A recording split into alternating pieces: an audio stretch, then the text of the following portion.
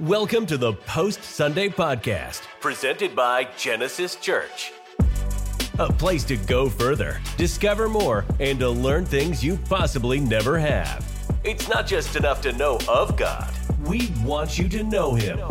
Coming to you from sunny Orlando, Florida, it's time to rethink life the way God intended. This is the Genesis Post Sunday Podcast.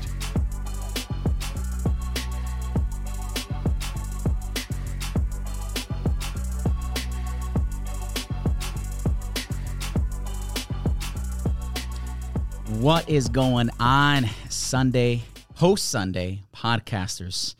I hope you guys are doing well. This is Pastor Johnny with you, one of your hosts today. I'm accompanied with my other host, Pastor Tim Grandstaff. What's going on, brother? It is post-Easter, and so we're in that, we're running off of all the high of Easter, and we're ready to crash at the same time. So we're kind of merging the two in this moment. You ain't lying, bro. But we have the energy for this. Yeah. It's been one heck of a weekend in a great way. The adrenaline,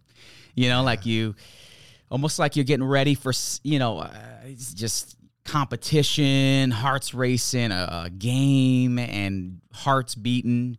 Yeah, you hate the analogy of Super Bowl, but it's like that big moment. This is the celebration of the year. Yes. And so everything is geared up for it. People don't know we had every issue possible to pull this off.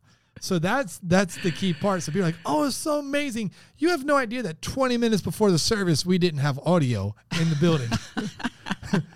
But God still works and God still moves. Oh, man, it's crazy. We literally, about 15 minutes before church started, we were literally, we got everything fine-tuned. Yeah.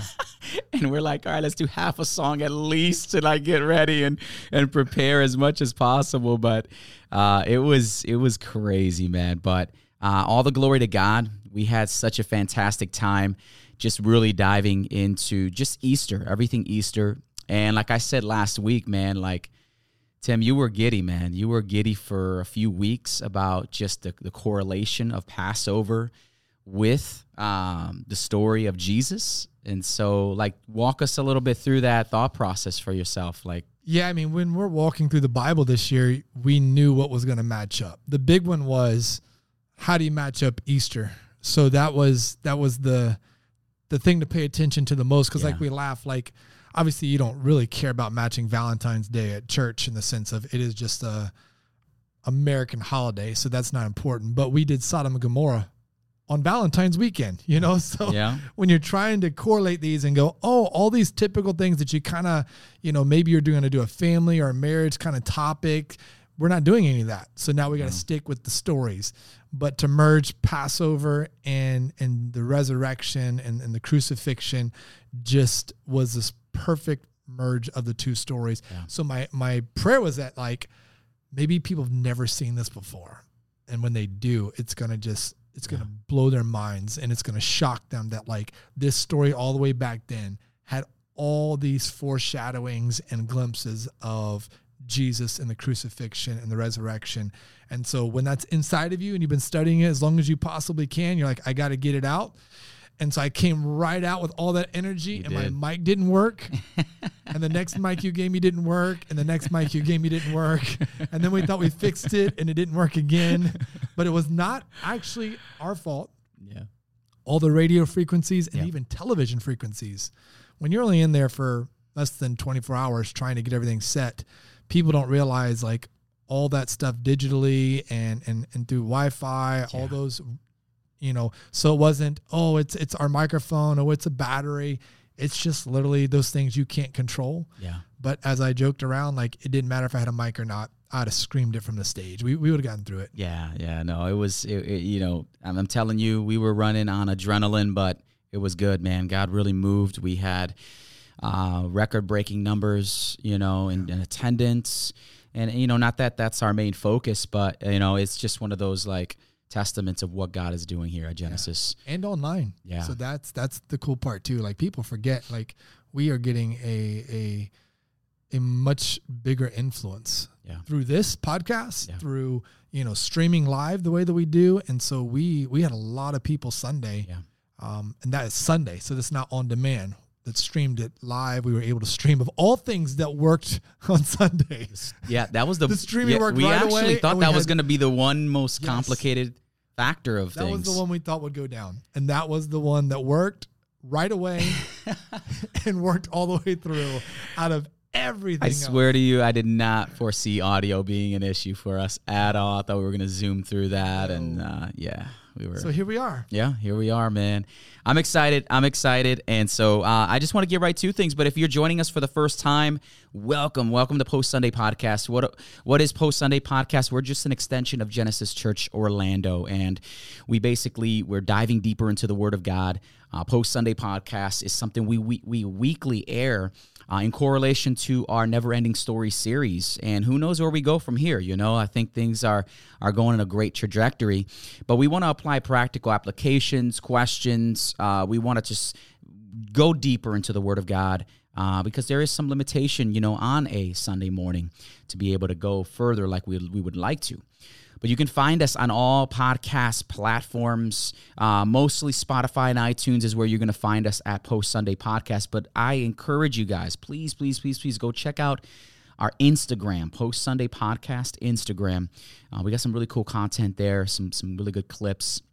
And we are in the verge of really slowly merging into YouTube and getting ourselves live, not live, but just having some video behind this so you guys can see our awesome interactions and all of our laughs and all that good stuff and just be a part of it. If that is your way of really dialing into a podcast, we're going to have that available for you. So we're in the works of a lot of cool things, but please check us out. Be a part of it. And listen, we encourage you guys, if you don't have a home church or you're looking somewhere to join online and our online family, Genesis Online Family, check us out, genesischurchorlando.com on Facebook and YouTube. We got 3 services, 8:15, 9:30, and 11. So, boom. Easter has come. Yeah, see, I'm a new man. Easter has changed me, bro. The tomb is empty, and Jesus Johnny did a work in knows my life. all 3 church services. This is the greatest Post Sunday Podcast moment to date. Jesus changed my life. He did it. Yeah, I'm so proud. Easter changed me forever. Wow. Yeah, we need a little sound button. Ding, ding, ding, ding, ding, ding, ding. We have a winner. We did it. Johnny got it. Hooray! Awesome, man. Well, I want to get right to things with you guys. We dove right in, and like we said, you were super excited about this particular just merger between our Never Ending Story series and what the Resurrection Sunday was going to be about. And so walk us a little bit through that, Pastor. Exodus, we started with Exodus chapter 4, and we worked kind of our way through chapters 12 as well. So we'll break things down as we go. But just kind of, you mentioned true liberation isn't possible without the God of peace to truly free you. Yeah, so it's really cool to get inside of this, and there's so much like you just said, from chapter 4 to 12. It is. You can't unpack, right? It's Easter, so you got to unpack a little bit, and then we obviously want to land with Jesus, and so that's the goal. However, my goodness, there's so much in this. Yeah. Like there's so many things inside of this that not only could I preach for weeks on it, there's so many things that excite me because I really believe that there are so many of us that have got accustomed to Jesus is my friend that we don't see the direct boldness of God that I think is like that side that you're like, that's awesome. That's God flexing right now. Yeah. That's God like, oh no, I'm the one in control. I'm the one in charge. That's God really showing himself, not just, oh, that's a great supernatural way. That's like God directly like, no, I'm the one in charge. Yep. And sometimes we lose sight of that. And this story is really all of that. And so the goal, I think, is to understand that this story is much more than we know about it. And for a lot of us, when we've read this story, we've grown up, we heard the story, or we watched the movies, we just think it's about slaves in Egypt being set free.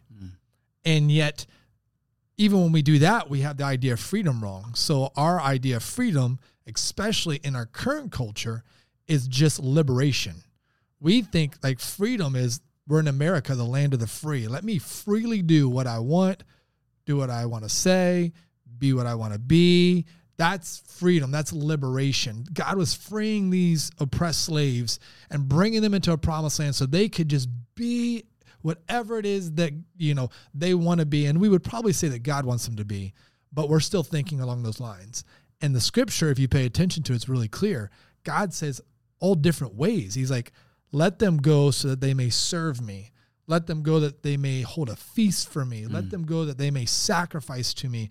Let them go so that they may freely worship me. So it's not this liberation freedom. It's actually this come to me so that you can freely worship me, not be constrained by the rules, the customs, the laws, the dictatorship of Pharaoh, if that makes sense. And so it's a different freedom that I think we really understand. Yeah, and to bring that interpretation into today's time, I think when people think about religion, or looking from the outside in and what our faith is about, they look at it almost as a restrictive thing, and not understanding the true aspect of what freedom is. Freedom isn't free, right? First off, Jesus paid a price for it, but secondly, there is a protection barrier. There's boundaries, and it's for our good. Yes. Right. And I think the enemy, one of his tricks is to allow us to believe that these boundaries are not good, or they're restrictive, or they don't let you be who you are, or they, just really, it just twists what God intended to be protective for you, and really allow you to live an abundant freedom, in true abundant freedom. And so, like, correlating that with this, I think maybe, again, that could have been their thought. It's like, listen, I want to liberate you, but it's not truly so that you can just go out, like you said, and do whatever you want to do. This is so that you can come back to the right place that it's always been intended to be. And yeah, that's the key. So yeah.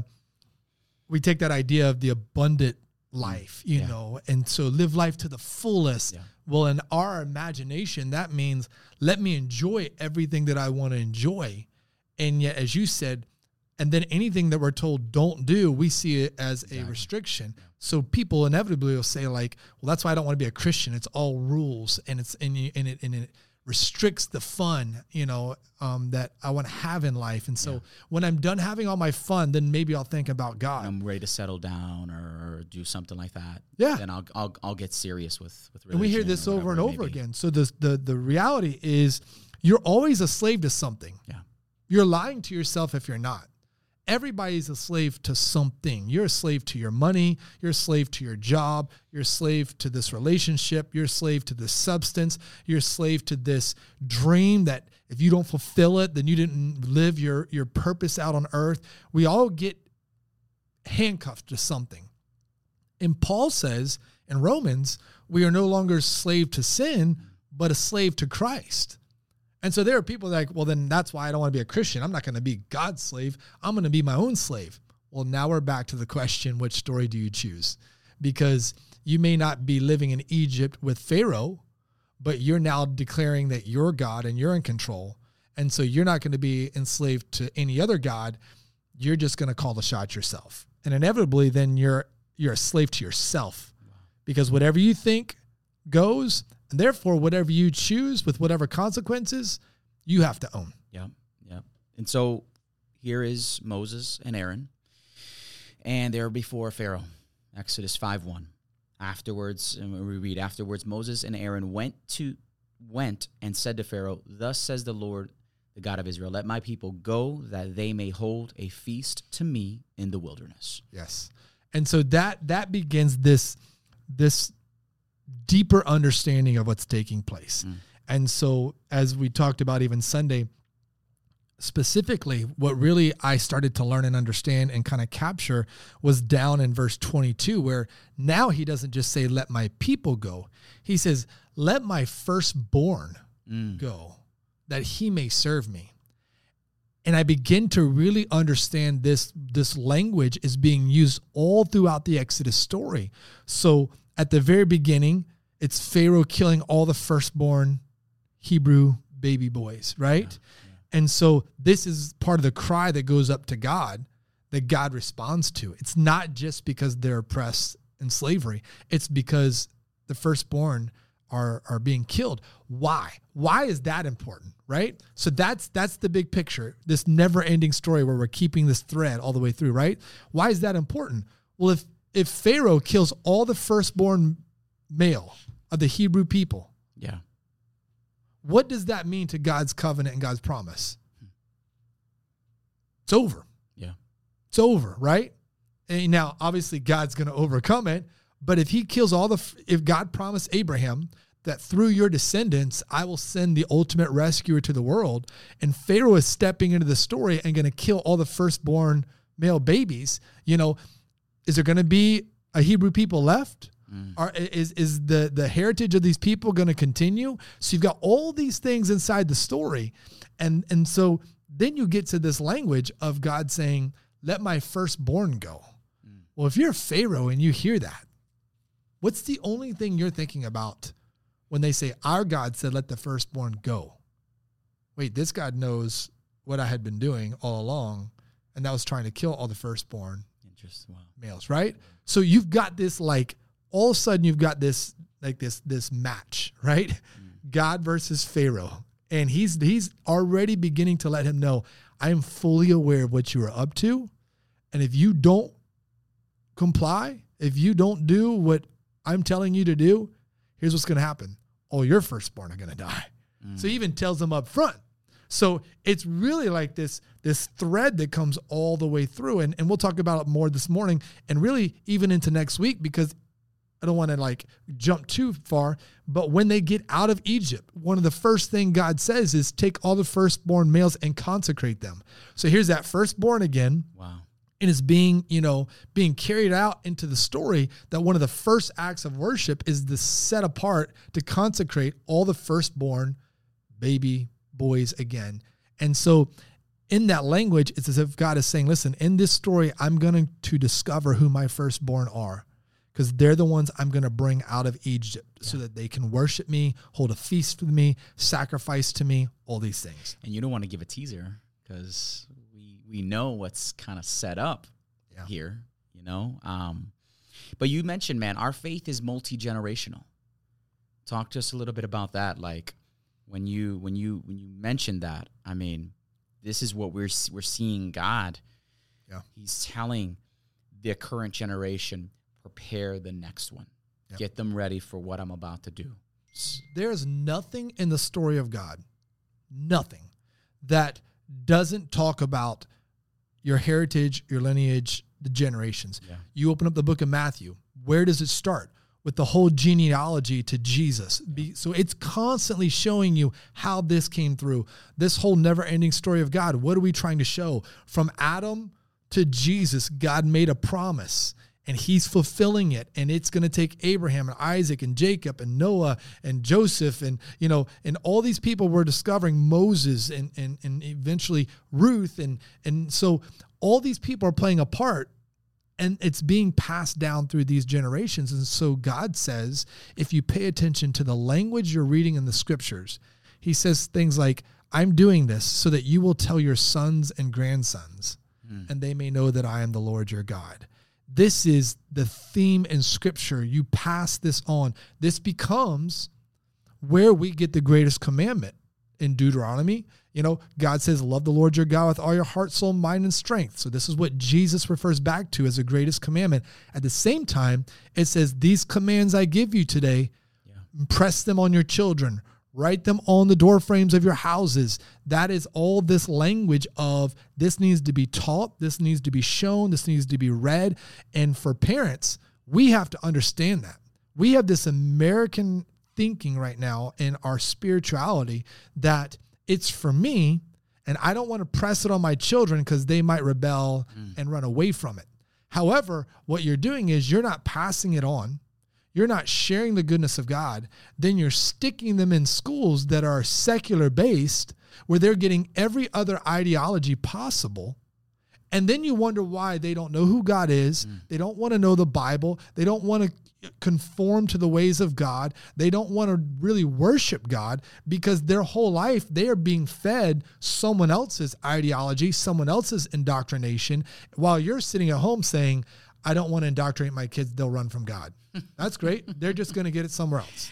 Someone's teaching them. Someone's out there right now, and they're teaching our children.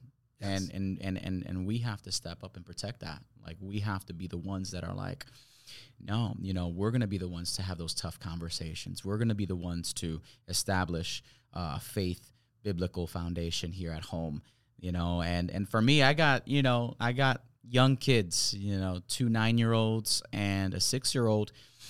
And do they have a lot of energy to go and watch YouTube and do all these video games and outside activities? Yeah. But then when we come and want to read a word and do our devotional, they want to start acting all tired and but it's like, listen, no, as a parent, I'm like, I have to fight through those things so that I can establish a foundation and really deposit that seed of faith into their hearts so that it's something that is deep rooted in there, right? Yep. And that's all I can do at the end of the day is really establish those things, and then God will take care of the rest. And I believe that the deeper you can root these biblical foundations into your children, they're going to hold on to it. And they surprise me all the time with how much they lean on God. They talk to people about Him, their friends. And it's just like, it confirms to me, like, all right, well, this is not a waste, but, if I'm not teaching them, someone else is going to teach them. And I have to be very protective about that. So you use every opportunity possible. Yeah. You have to have this thinking as a parent. I can't miss an opportunity to teach my children or to engage them with God and His story. So, for my kids, when they had to do their reading logs for school, we would pick faith-based Christian books that they would read at home and write their reading log That's about, awesome. Because the teacher can't dictate what books you read at home, right? Yeah. So we would make sure that they were more faith-based than not. You came over this year for Passover at my house. We've done phenomenal. Passover for 12 years. And I know inevitably just bringing your family in with your kids, they're not going to be into all the nuances of it, right? Yeah. Because it has some that just kind of, for lack of a better term, it drags on a little bit because it's a retelling of the story. Yeah. Reminder, this is what God said to Moses and Israel. Keep telling this story every year. Why? Because you're passing it down from generation to generation. Yeah. But ultimately, I know that your kids will go home and say, why did we do that? Why were we there? What was that about? Like it or not, they still ask questions, which gives you the opportunity to tell them why. This is why we did this. And this is the story of God. Even stories later, it's like when Joshua takes them over the Jordan River, and God says, take these stones and erect them so that every time your children and children's children go by them, they will tell the story of what God just did. So it's this constant thing. Where in your home, where in your life, where in your family, where with your kids, are you constantly bringing the story of God into it? So and if you're not, you have to reevaluate a whole bunch about what you believe and what you're thinking, because this idea of, I don't want to press this on my children, is really detrimental. Yeah. It's really detrimental because no matter how you felt, well, I wanted to run away from it, but you're here today, aren't you? Yeah, exactly. Right? And so you have to understand, if you don't, as you said, someone is always teaching our children. Yeah. Biblically, it is our job and our responsibility. Yeah, that's the truth, man. And so you mentioned what story you choose to follow will have a generational impact on those who come behind you. Yeah. So what are you choosing to follow with here? And so we continue on, and obviously Exodus chapter 10, God he's telling Moses basically, go into Pharaoh multiple different times, for I have hardened his heart and the heart of his servants that I may show these signs of mine among them. And so he's pressing through. I got to believe, man, that, the type of guy Moses is, with his reluctancy to even do all this, I got to believe he's just like, again, God. Yeah. Again. Yeah, I got to go back to this guy, like I don't know, that's just kind of how I picture him, me personally, just really fighting that type of battle of obedience, but it teaches us a lot on just being obedient, trusting in what God is doing. And so talk to us a little bit about as he's just continuing to ask Pharaoh to let his people go, there's nothing really changing here. Yeah. And so like walk us through a little bit about So I think it's key for people listening to learn this about the story. Yeah. There's a lot of people, they read the story and you get to this verse, and so God hardened Pharaoh's heart. Mm-hmm. And so now they go, well then, wait, I thought we had free will. So if God is hardening his heart, how is that free will? And this is where obviously you have to study further, and you have to have the mindset and the desire to really study further, that's not what it says the whole time. Early on, it says that Pharaoh hardened his heart. Not until a certain point does it say that God hardened his heart. So it's not every time. And even in the root of that word, it can be taken both ways. It can be he strengthened his heart, or he made his heart stubborn. So you have to think, if you believe you're a God, and that's what the entire people group of Egypt believe, and this is what you've been told, and this is what you think, and this is how you rule, then there are times where no matter what you see in front of you, your pride sets in. That's the strengthening of the heart, right? Like, I believe what I believe, and that's not going to change. Wow. So Pharaoh does this, and he stubborns his heart. Even though I'm seeing this, I'm not going to change. Wow. So it isn't until a certain point that it's almost as if God says, okay, I've given you enough times to change your heart. I'm going to let you go with your heart. Wow. Because I'm going to use your stubbornness and your pride against you to make my ultimate point be made known. So I think there's a reality, like I said, of your heart's posture can be delightful or detrimental, and the fact that is free will. And God gets to a point where, hey, you've been prideful in your decisions, or you've been stubborn to the point where, all right, you go your way. You do what you want to do. And I'm still going to work through all of it for what I need to purpose. Wow. Delightfully or detrimentally. Yeah. That's why we have to check our hearts, really. But you go back to the plagues themselves, and this is where we just kind of jump. We leapfrog from let my people go to Passover. And it's in the plagues that everything just begins to completely display not just the greatness of God, but that attitude I said, or that characteristic of God of like, oh no, I'm the one in charge. Check yourself and watch this. So you start to get to the plagues, and there's interesting pieces about them. We won't walk through all of them today. First plague, we kind of hinted at this a few weeks ago. What's the first plague? The first plague is turn the Nile River into blood. Where was Pharaoh dumping the babies that were being killed? Into the Nile. So plague one right out the gate is like God letting Pharaoh know, I've already told you, let my firstborn go, or I'm going to kill your firstborn. By the way, now I'm going to turn all that water where you dump those babies into blood. And I'm going to let you know that I know exactly what you were doing and what you were up to, type of a deal.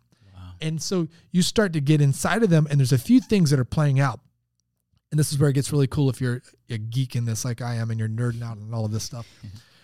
One of the things that is playing out within the plagues is this idea that Moses does some things that Pharaoh specifically asks that would confuse you if you didn't think about the fact that this guy thinks he's a god. He thinks his magicians have power, and he thinks that he's really trying to show if their what's the word I'm looking for? If their powers are greater than the powers of this Hebrew God. So one of the plagues comes, and Pharaoh doesn't say, Moses, stop it. Moses says, when do you want me to stop it? And he says, tomorrow morning. Why would you ask him to stop it tomorrow morning? Like, why wouldn't you want it stopped right then? Unless Pharaoh's trying to find out, can your God do something specifically and intentionally when it's asked? Does he have that type of power? It's like at about midnight, right? At about midnight, I'll come through. Well, because now you're giving a time frame. God's telling you it's showing up here. He didn't just say, hey, in a few days, death is coming. He tells them a specific, precise time. So he's almost showing the power of this God. He can move and work precisely when he wants to, which is something that the magicians can't, because they come to Pharaoh at some point and they go, this must be the God of the Hebrews. They can't perform this magic. They don't have this power. So there's this jockeying of, I believe I'm a God. They've got their God. Who's more powerful and who's more precise and who's the one that's really above the other?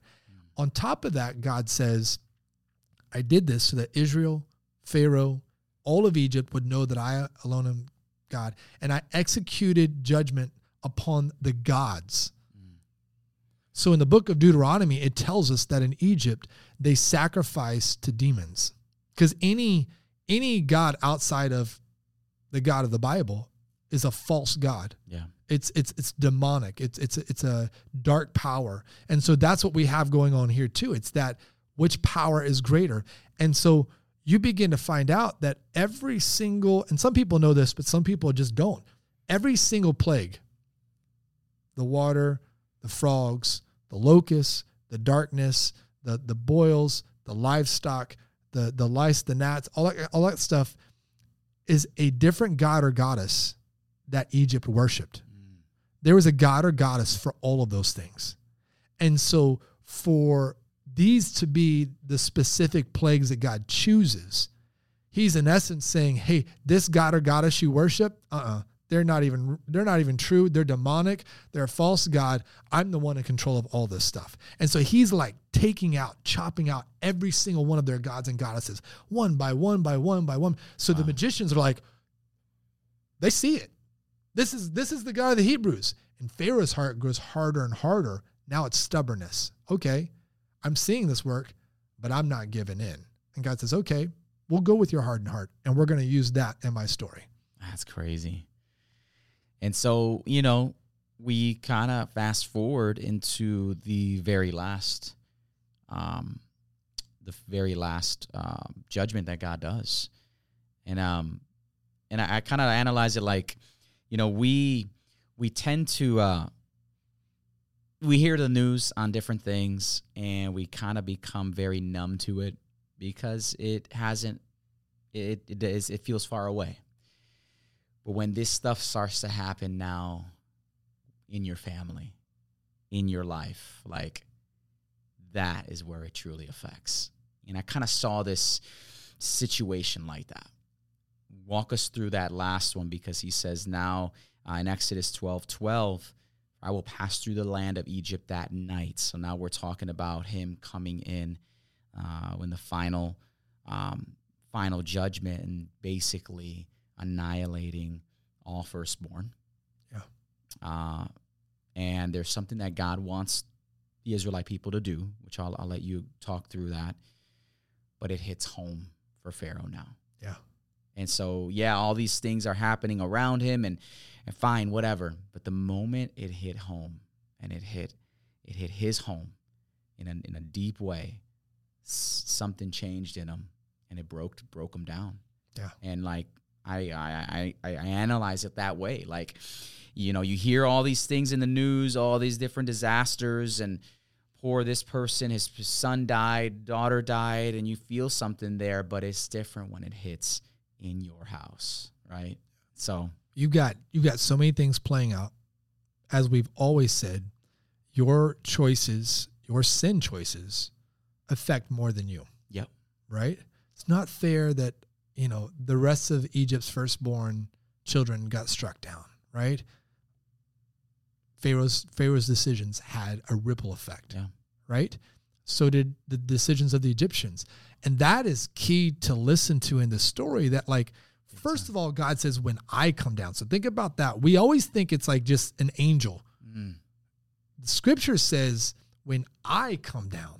For I will pass through. I will pass through. Wow. So this is God. This is God doing what God needs to do, wants to do. It's his story, not our story, right? And he's doing all of this so that everyone, the world, may know that I alone am God. Wow. And so it's God coming down, and he says from Pharaoh and his son who sits on the throne to the slave girl at the handmill. So even though he says, I come down on Egypt and strike Egypt, we always think like, oh, that was all the Egyptians and all the Israelites were rescued. But he's talking about the land. I came down on Egypt because everyone had an opportunity in this moment.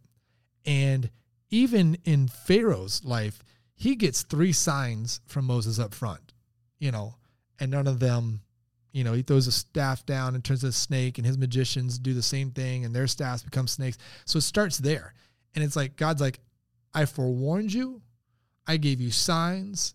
I did plagues. I defeated your gods. I gave you 10 chances. Like there's no still mercy within all that. Where's God and where's your God? Is he forgiving? Is your God really care about still people? Merciful. Like he gave him multiple chances, and he kept hardening his heart to the point where his last words to Moses are, get away from here. The next time you see me, you're going to die. So now he's going, he's threatening Moses. Yeah. That's how hard he's gotten. And as I said, if Pharaoh believes he's a God, then his son is a God because his son's going to take the throne. So the people believe this. This is the baby, the son that's a God, it's a deity. And to strike him down is not just defeating all these gods and goddesses they worshiped, it's striking down and showing all of Egypt that Pharaoh and his son, they don't have power either. I alone do. So God is continuing to make this point. I alone am God. I alone am God. I'm going to do whatever it takes to show you I alone am God. And everyone has to hear this and buy into this. Not just the Israelites. The Egyptians have the opportunity to, but the Israelites have to truly believe it. And that's the clincher in all of this, as I said, because there's pictures of this. You can Google it. There are streets in Egypt where there are statues, and the heads of the statues are goats that they walk down these streets of because they believe they were deities. They worship them. Yeah. So in that language early where God says, come, let them hold a feast for me. Let my people go so that they may hold a feast for me. Let my people go that they may sacrifice to me. That is God saying, I want them to take this lamb and I want them to go 3 days journey in the wilderness so that they can eat it and they can sacrifice it. This is why Moses tells Pharaoh, we have to go 3 days into the desert because he knows this is an abomination to Egypt. And this is something you don't do. You don't sacrifice and eat the deity that they worship. Like they worship this. They bow to this, and you're going to turn around and hold a feast with it before your God. And you have to think out of everything God asked, why did he ask that? Right? Why didn't you ask for a bird or something else? God specifically chose something that would take their ultimate obedience and allegiance in all of this. Wow. The one thing that, they were putting all their chips into. God says, hey, you're putting it on the wrong thing. Yeah. Yeah. That's amazing. And in Exodus 12:29, at midnight, the Lord, like you mentioned, struck down all the firstborn in the land of Egypt. There's something you mentioned in here that I never really realized. There wasn't an exception for just Egyptians. Right. Yep. Talk us through that a little bit. So now it's that idea of that ethnicity didn't save you. Mm. And this is where we have to understand that there's one family of God. There's not one that is better than the other. There's not a hierarchy of people. There's none of that. Paul comes along. There is neither Greek nor Jew, male nor female, and so this language, this picture is their ethnicity. Israel's ethnicity didn't save them because if they didn't put the blood of the lamb over the door, their firstborn would be struck down. Done. Yep. So this was only about obedience, no matter who you are and where you come from. Mm. And as we were saying, this is as bold as it gets. I would dare say no one today that I know of, and I say this truly because I think you and I would struggle immensely with this, could do this act without God doing like plagues first for us to truly believe. Because if God just said this, we talked about it. You take the blood, you take a lamb, a goat, and you hang it for 3 days. This is part of the instructions. Then you slaughter it and you catch all of its blood in a bowl, in a basin. And then you take that blood and you paint your door frame with it. If you're Israel, you're going, what is God asking us to do? Literally slaughter one of their deities, eat it, paint it on our door. This is as in the face as you can get, right? And okay, so let's not take this. I don't want to take this way off the rails, but let's talk about this right now, right? God responds in the story, and here's the cries of the people when there's the killing of the babies. One of the greatest hot topics of history in our generation is the killing of unborn babies, right? And you and I know that all life is created by God, the author and giver of life. Yep. And yet what you will do is you will turn on the news and you will see people who don't agree with what we believe the Bible is teaching us. And they will hold signs up. They will paint themselves. They will dress in costume, literally in the face against our beliefs. And you see some people, they can't handle the reality. These people are lost in darkness, completely lost in darkness. So they get all angry and riled up type of a deal, right? Because they know what it's going to invoke. They know it's going to invoke a response. And so I use it for that illustration only in a sense of if you're Israel and you are slaughtering a lamb, you know it's going to invoke a great response. Yes. The next morning, if God does not do what he has just said he's going to do, we're gone. All of us are gone. There's no way we're making it through this. There's no way we wake up the next morning and we have slaughtered and painted their gods on our door houses that we're going to be alive in essence. That's crazy. That is as courageous as it gets for God to say, if you're truly mine, let me see how obedient you're going to be. Yeah. Do you believe I'm actually God or this false sheep or goat that they're worshiping, that they bow down to?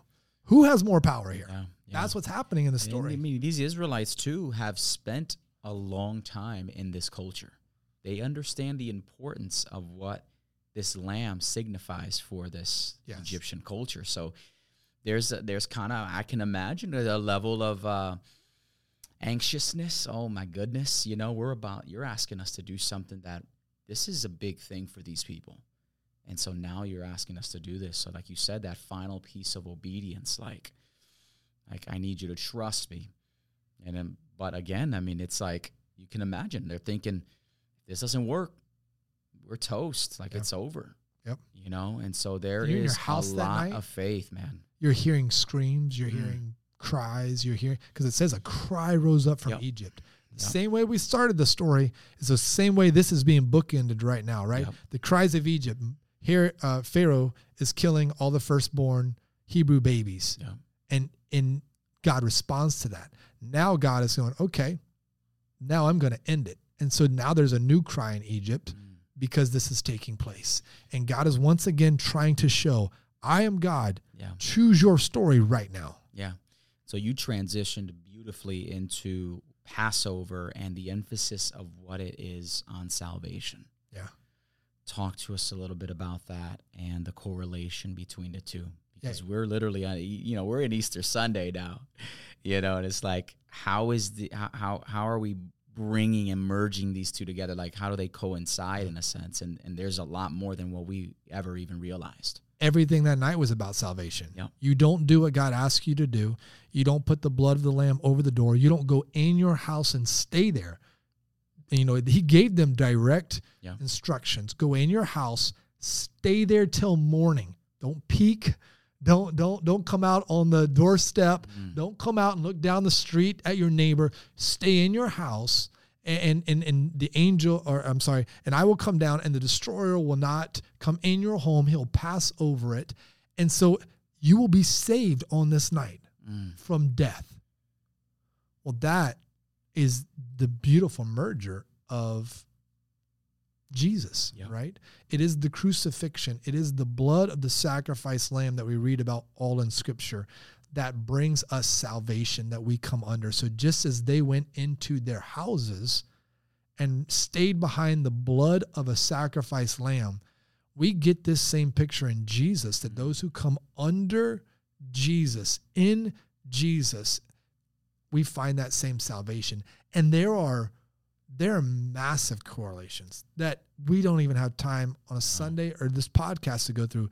It's not just Jesus comes to Jerusalem at Passover week, right? Yeah. That's not coincidence. That's a direct, intentional moment that God is playing out once again to show that I alone am God. When all of the Jews come back to Jerusalem, hundreds of thousands of them, to celebrate the Passover story, where they're going to buy lambs. This is the buying and selling that's going on in the temple when Jesus is flipping over the tables, and they're going to prepare it. They're going to eat it. They're going to tell the story. This is precisely when I'm going to bring my son for the world. People don't even know that on Palm Sunday, when Jesus comes into the city, is the same day you started choosing your lamb for Passover. So Jesus enters into the city the same day you're supposed to pick your lamb, as if God's saying, I've already picked him. Here he comes. So you just have this parallel coming all the way through. People don't realize that not only was it Passover, that Jesus, dies, he's crucified when they would have been blowing the shofar horn of the sacrifice in the temple with the lamb and the goat. So when he says it is finished at twilight, this is exactly when the nation of Israel was asked to slaughter the lamb back in Exodus, was at twilight. There's all these parallels that if you really know them, it's just that as light bulbs and that little bell, ding, ding, ding, ding, ding, of just going, this is what God's doing. God's showing you this is it. This is the ultimate sacrifice. This is the ultimate rescue. This is the lamb. This is the blood. This is how you find salvation. He's playing it all out to perfection. Because why? He's the storyteller. Yeah. He knows what story he's telling. Yeah. And he's writing it to perfection. Wow. Yeah. I mean, it's such a correlation. It's exactly, and like you said, man, he's the Lamb of God, crucified at Passover, sinless and perfect in Hebrews 12. Sacrificed Passover lamb in 1 Corinthians 5. Lamb who was slain, Revelation 5. The blood that purifies, Hebrews 9. Like he came to bring prophecy, to make it correlate, to make it work, to make it, to fulfill it, right? And so the Egypt story stopped at this door, and you said this family now chooses God's story. And that's the correlation. So the Passover lamb needed to be flawless. Jesus would be that sinless substitute to take our place and give his life for us. Yeah. Yeah. You can just roll, and it's you're not making it up any longer. And like I said, people see Moses as the rescuer of the nation of Israel so God could continue his promise. Yeah. Jesus is that ultimate rescue that fulfills God's promise. So this is where we take the never-ending story and we say everything points to Jesus. And when you get past Jesus, all those things you just wrote about, the sacrificed Passover lamb, the lamb who was slain, the blood that purifies, those are all the New Testament writers going back to Jesus to show all of that came true and how it was being fulfilled and how it came. And so it is just the reality that when Jesus was on that cross, he was the sacrificial lamb the world needed for salvation. That's good. And you come under that. You come under the blood of Jesus. It tells us that without the washing or without the cleansing and the washing, there can be no remission, no forgiveness of sin without the blood of God. And so it is what washes us. It is what cleanses us. It is what fulfills God's promise in Genesis 3 over sin and its consequence of death. That's what the resurrection is. It's the victory over that. So once again, back in Egypt, the final plague was death. In Jesus, this final moment of God's hand being stretched out is the defeat of death, overcome with what? His firstborn son. Yeah. Now we're back to the whole firstborn language again, right? Jesus says, "Verily, truly, I say unto you, unless you be born again, you cannot enter into my kingdom." So all this firstborn language in Egypt, let my firstborn go, the killing of firstborns, well, I'm going to kill your firstborn, consecrate your firstborn, is being played out in Jesus, God's firstborn, being given for the world. That's so good. So you can't not see it and not go, that all makes sense. I have to choose, do I believe it? Yeah. Right? Still now, a choice. Now you're Pharaoh in Egypt, or you're the Israelites. What story am I going to choose right now? Because they both had decisions to make. Correct. Both had decisions to make. They could have chose, Israelites decided to choose, and say, we're going to follow God's story. But as we see the other side of it. And so I love that we, at the end of the day, this, right? And it's great. It's revelation, and it has the power to change our lives, but we have to decide if we want to open our hearts for it to change us, right? And so I love what you said. Exodus is a reminder of our spiritual history. Jesus is a reminder of our spiritual destiny. That was awesome. That was a great closing of that message, man. And I really sensed a great response from many people that day, and salvation came to the hearts of these people. Yeah. And so my prayer is that as we're talking through with you guys on this, that, if you're struggling to make that decision, and you're struggling, and all this information is great, but if it's sitting on a heart that is hardened, it's just going to, like Jesus said, the seed cannot be deposited, and it's gonna dry up and die. And so you have to open your heart and allow the seed to really come in and blossom and grow, and that faith develop within you. And so and you did that. You brought that type of message towards the end of it. But from Exodus to Jesus, God did all these things so that the world may know that he alone is God. And that's the story of God. So you've got, we close with the idea of they had to come in the door to receive salvation. And Jesus says, I am the door. If anyone enter me, he will find salvation. So for all those people that are like, well, I want to find it some other way, there is no other way. Yeah. It's Jesus. Yeah. It's only Jesus. This is the only way. God had one plan. Yeah. He had one promise, one covenant that was going to be fulfilled, and he gave his son, his firstborn, to be that substitute for us and our sin, and we have to choose that. Anything else is choosing a different story, which is really either choosing a different God or we're making ourselves God. And we're really no different than Pharaoh in Egypt. And that's why the story is so powerful. That's why it keeps being referenced all throughout Scripture. That's why it's the most talked about story in the Bible. And I think there's an interesting point to this. And this is maybe just that final stamp on today. They had to come in the door of the blood of the Lamb and stay there for salvation that night back in Egypt. Jesus says, I am the door. Enter into me and you'll find salvation. In Revelation, God says, I stand at the door and knock. Wow. If anyone opens, I will enter in. Here's the problem. And I heard a pastor say this one time, and I thought it was beautiful and a total different perspective on that story, right? We think that's like a salvation, like God's knocking at the door of your heart type of a deal, right? Yeah. But that's not what it is at all. What it is the picture of why is God on the outside having to knock to get back in? He shouldn't be at the door trying to knock. He is the door, right? And so if he's on the outside, it means you have put him in the wrong place. Wow. And he shouldn't be knocking any longer on the door. And it's kind of, he used the illustration of this is going to show our age a little bit, of the Fred Flintstone cartoon, and there's a part when the TV show's coming on, they're playing the opening song, he gets tossed out his own house window and he runs around to the front door and he starts banging on the door to get back in his own house. Yeah. He says, that's this picture. God belongs on the inside and we've tossed him out. Wow. And now he's trying to knock back on our hearts. That's the wrong way to have it. And I was like, man, that's beautiful. That's powerful. So that's the reality. Either see the story and choose it. Yep.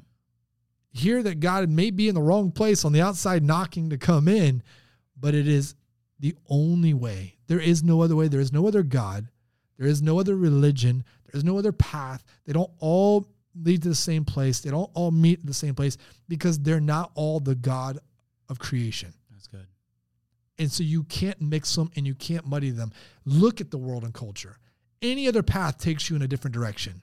Any other path takes you in contradiction with God's story. So people are like, well, I think it's this and this. And then they want to argue the scriptures because they're trying to do something with it they can't. Yeah. It is only Jesus. It has always only been Jesus. It will always only be Jesus. And just as we said, those who did not put the blood over their homes, death came upon their home that night. Those who do not come under the blood of Jesus when God returns will find an eternal death separated from him forever. Powerful. And he's giving people chances. People are watching right now, listening to us, whatever. Yeah. They're chances. You've gone in a church service, you've listened to a message, they're chances. You're hearing it. May not all of it, you're hearing it. Yeah. And you got a choice to make. Wow, super, super good, guys. We're so thankful for you guys just being, just listening through. We appreciate all of our subscribers, those that are following us. Thank you for just being loyal post-Sunday podcasters. We're really thankful for that. But once again, you can check out these services at genesischurchorlando.com, Facebook, and YouTube. We'll be live at 9:30 and 11 every Sunday. And so please come join us, man. Whether online is your gateway and your entranceway to seeing what's happening here at the Life of Genesis, then let it be. We've heard many, many stories of that. We have many families that began watching online, and ultimately they made their way in joining us in person. And so let that be you today. I encourage you guys with that.